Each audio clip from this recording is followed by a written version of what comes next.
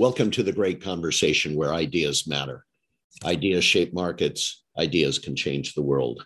And when I came across this Protective Intelligence Summit hosted by ONTIC, I got to tell you, I expected an event.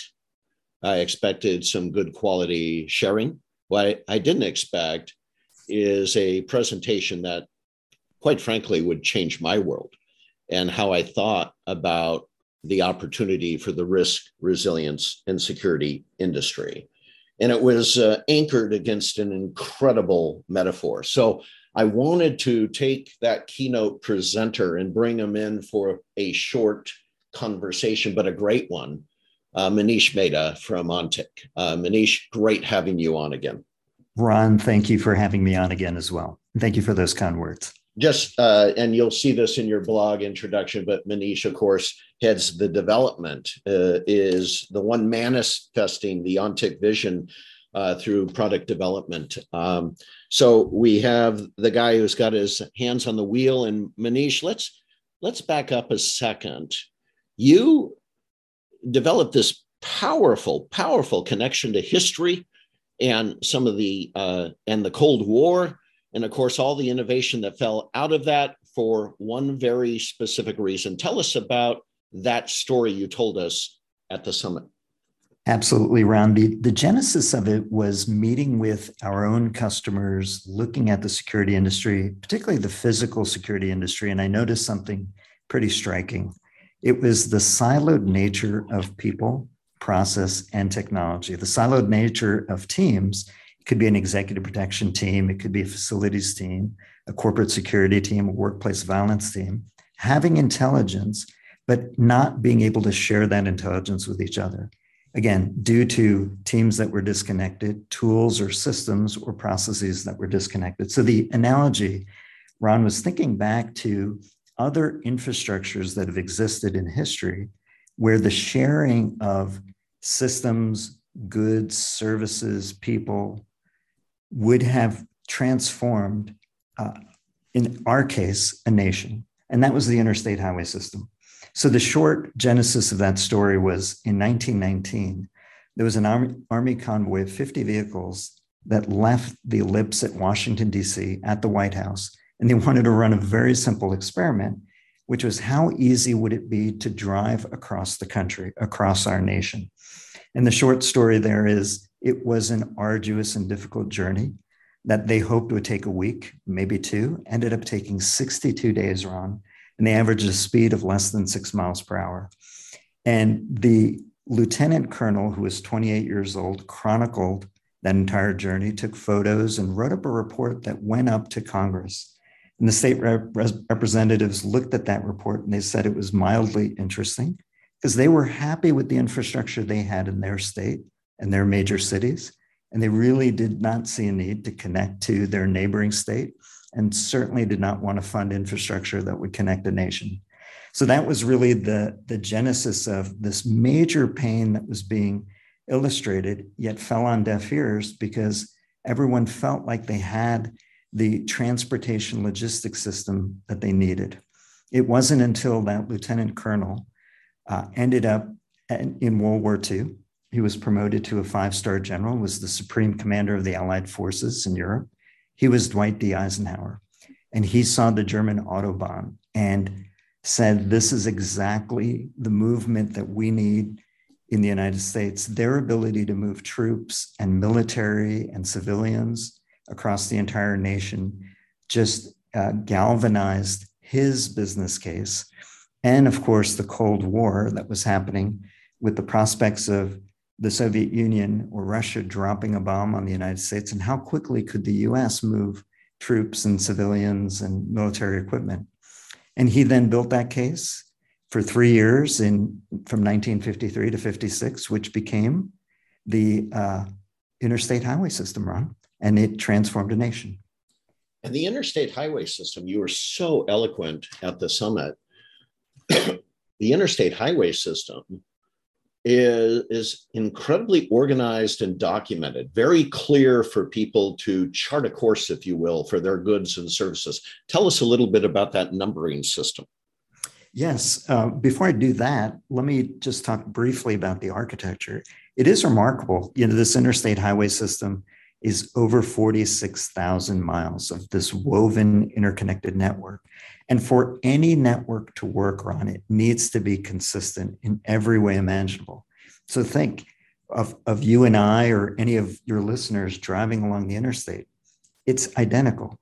The width of the roadways, the width of the shoulders, signage, on-ramps, off-ramps, heights of bridges, even the angle of the roadway to support water runoff is consistent across 46,000 miles. Well, so was the numbering system. And the numbering system's architecture is really remarkable to me. If you think about Interstate 5 in California, which is an odd number that runs north or south, or Interstate I-35 that runs from Texas on up, or I-95 on the East Coast. Well, the reason for that numbering system is based on surface area. Surface area of the United States starting from the Pacific Ocean. If you were to drive 5% of that surface area inward, you're at Interstate 5. If you were 35% of the surface of the country from the Pacific Ocean, you're at I-35. And if you were 95% of the way in, you were on I-95. Well, similarly, going north-south or south to north. From the bottom of the country, up 10% of the surface area was Interstate 10, up 40% was I-40, 80, I-80, all the way up to I-90. So what was remarkable about that is you knew exactly where you were from a transportation logistics perspective. If I said I-5, I-10, you knew you were in LA. If I said I-90, I-95, you knew you were in Boston. So Ron, that remarkable, simple yet sophisticated architecture really transformed everything, especially from a transportation and logistics perspective. And from a organizational culture, and we're talking the United States now, it's commerce, it's private citizens, it's military. It anchors this whole organizational theory we have, and that is people need to keep it simple, well understood, easily digested, easily consumed, and it's a brilliant architecture for the flow of goods and services. Completely agree. And Ron, think about this. We begin with the formation of this interstate, and the transformation took hold pretty quickly. So that original business case of moving military equipment and personnel, the ability for people to not have to live in the city that they work in, they could live in the suburbs. So the mass movement to the suburbs and suburbanization of the country, the freedom of movement in general. So the ability to see the country as a tourist and see all parts of the country. And then, of course, transportation logistics, the ability to easily move goods and services in every way imaginable. In fact, everything you and I have ever purchased, including your listeners, in our lifetime has touched the interstate highway system. So the thought process was, well, could we do the same for intelligence? If goods and services could transform a nation, if the ability to move people could transform a nation, could moving intelligence from team to team, organization to organization, system to system, transform physical security? So let's pause on that just for a second, because the term intelligence, of course, very, very critical to your company's business model. So you followed the way practitioners practice intelligence. You looked at how, the people, process, and tools around it, and you formed a hypothesis you could make that faster, better, more effective. But let's just pause for a second. I may be overreaching on this, all of you listening, but help me understand just for a second. If companies rely on security to protect their people, in fact, their processes, but also their assets, if that's what they're relying on, and the ability to proactively address those threats, not just react to them, but proactively address them, is intelligence. Is that a correct statement? That is a correct statement. So, and then if you could go ahead, Ron. No, all I was saying though, therefore, what we're really talking about, and it's a game changer, is the ability to provide predictive, proactive intelligence that can actually make my company more effective in the long run. Is that an overreach? It's not an overreach at all. If you have all of the data in one place, you can then start to build models to make it predictive.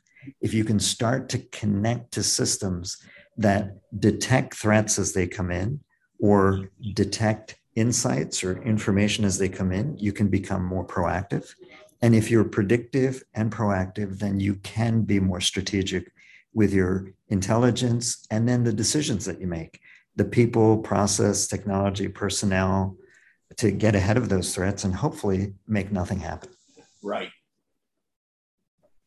So the interesting extrapolation then is we have that database, that intelligence in the cloud now. It's in the cloud, which is a hub. There are a lot of inputs and outputs. Back to your information intelligence highway again, a lot of inputs and outputs.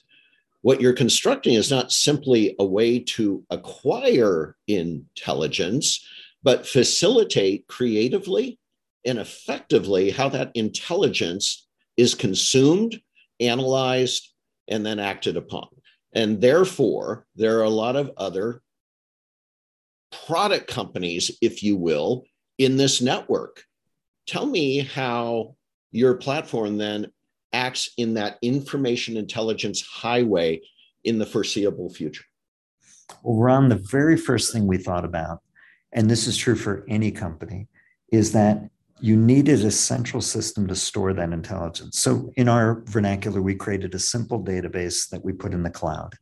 And in that database, you'd have all of the metadata that can collect and connect and start to build that predictive, proactive system. And then from there, we started to look at the threat management journey. How can you detect threats? Some of it can be detected directly by ONTIC, but there are other companies, vendors, software solutions out in the market. There's also human intelligence.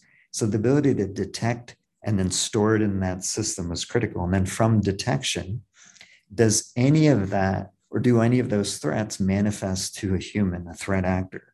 And can you research and try to understand the life pattern of that individual and everything that could present a risk? Then you tie that to an incident, an investigation, or a case. Again, going down to that depot, if you would, going down to that database to look for the connective tissue. And then finally conducting an assessment, a behavioral assessment or a broader assessment of risk and threat so that you would know now what actions do you take.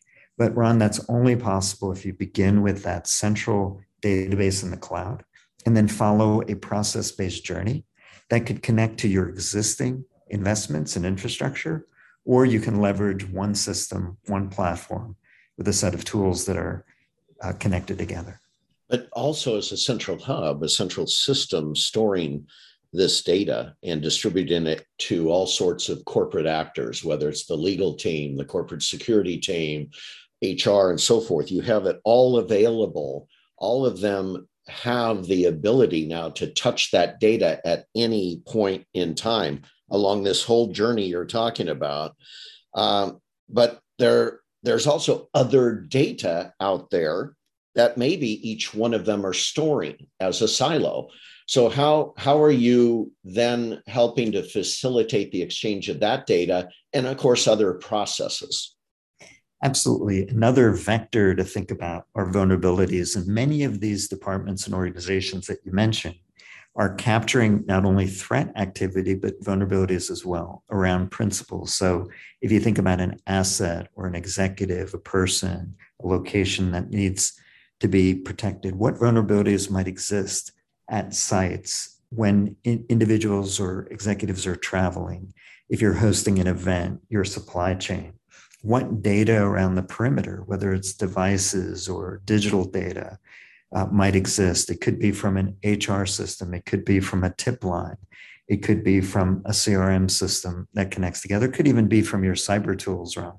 So all of these systems we've discovered have some aspect of either threat data or vulnerability data that they're capturing, but have captured historically in these silos that we mentioned. So if, again, we could build a system, an intelligence highway system that could collect and connect those threats that may exist, again, embedded or located in systems that they use, whether they're antiquated systems like pen and paper, or they could be software-based systems. And if they can store them in one central database in the cloud, well, then we can connect those vulnerabilities and those threats together, almost like the interstate highway system, where you had a highway that ran east to west as well as north to south. We could do the same with threats and vulnerabilities as well. This gets into the user experience then. If I'm an IT guy, I have one set of skills when I'm interfacing to a digital network. If I'm HR, I have a different set of skills. I'm a corporate security officer. So essentially, the user experience, if you will, has to be incredibly simple to be able to collect the threats and vulnerabilities you're talking about. Tell me about that. Well, this is what makes to me, the interstate highway system and Eisenhower's vision and architecture so remarkable. Think about when you're driving on an interstate highway system, you don't even realize when you've crossed the state line because the road looks identical. Now, down at the surface level, when you get off of the highway, when you get into the local road networks and road systems, if you notice, Eisenhower never made the interstate highway system a tolled road, that you had free and easy access from your local road networks and your local systems, if you would, to be able to take that truck and take that good and be able to move it right onto that interstate highway system. And that became an inspiration for us at Ontic, which is let's have one intelligence highway system, but not ignore the fact that you might have your local systems, you might have your local intelligence and data. But if we can bring that on one intelligence highway system, to your point, that has a common user interface, that has a common navigation paradigm, that has a common way to fetch and retrieve data or to store data and information, it's very similar to the interstate highway system. You don't even realize when you've passed from state to state, or in the case of security, from organization to organization. Now, you have to have provisions in place to make sure that classified information or secured information or need to know doesn't get into the wrong hands. And you can manage that through software, through roles and permissions, but at least the interface is consistent and the movement of intelligence can be consistent as well. That's fantastic. So the concept, back to the interstate highway, the concept of on-ramps and off-ramps, and there is going to be data collected within those small cities and those large cities, and they may have tolls, they may have charges, if you will, based on the nature of the information, and they may have restrictions based on the privacy of that information. But the point is, if you do have that interstate constructed, the ability to get to it when and if needed, at the time of need, the point of need, and the nature of the need, then the exciting thing is we might have a new world of innovation when it comes to the nature of security.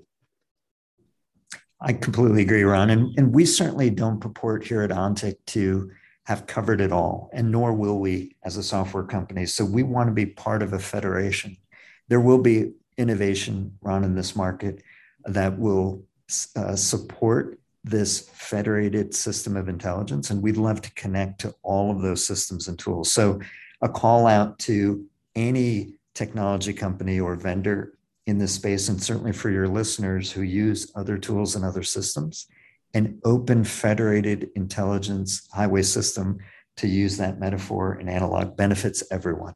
So we certainly love to be the pioneers to build the infrastructure and have that common interface, but we certainly don't want this to be a closed system that can't accept intelligence from other systems and other tools. For those of you who have been in different markets over the years, and in particular, you folks in the security marketplace, a breath of fresh air there, because the idea that the information should flow freely and not be constrained by the business models of product manufacturers is fairly new concept in this industry. So it's very much welcome. What we talked a little bit in the past about the different constraints. For example, this concept of federation probably could accelerate if there was a way to move certain behaviors, which are totally illegitimate today, like the legal function, worried about the privacy of the data as well as the liability of the data. HR officers, again, worried about the privacy of the data and the liability of the data. Do you see any forces right now that actually would cause the behaviors of people who are holding on to the data to change as an opportunity for them, not because they're being forced to change, but they see a different kind of opportunity beyond the risk? I think we live in a complicated world where private companies have to take on more of the responsibility to protect their people and assets than ever before. And we're finding like-minded threats exist within like-minded industries. So you can take the entertainment industry, the retail industry, financial services industries, et cetera. They often share common threats, common threat actors, a common set of patterns that they could collaborate on together to keep their broader industry as a whole safe. So this notion of bridging intelligence, I think can and will happen over time, but it will require the general counsel, chief legal officer, CHRO to be a bit more comfortable. Now we recognize insider threats, so individuals that are still employed inside of a company.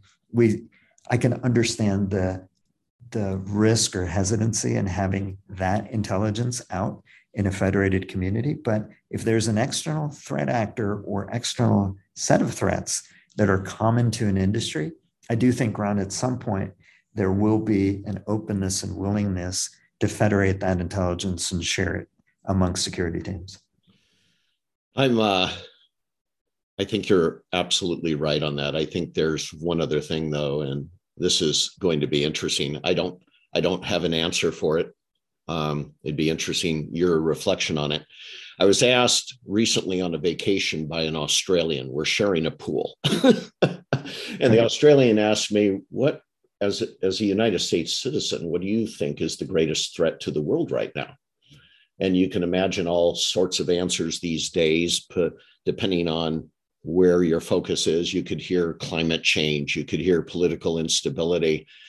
I said the greatest threat is the notion that democracy doesn't work in the new world. That is, it's too slow, it's cumbersome, it's worried too much about privacy and human rights.